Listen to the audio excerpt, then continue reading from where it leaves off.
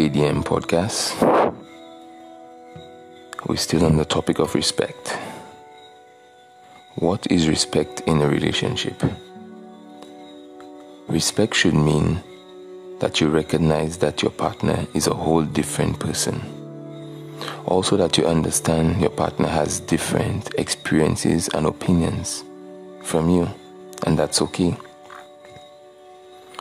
When you are true and you understand what's respect for yourself, then you'll be able to show respect to your partner. Respect is a broad topic. I'm going to continue to break it down on the next podcast.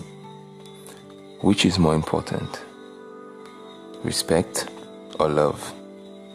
KDM out.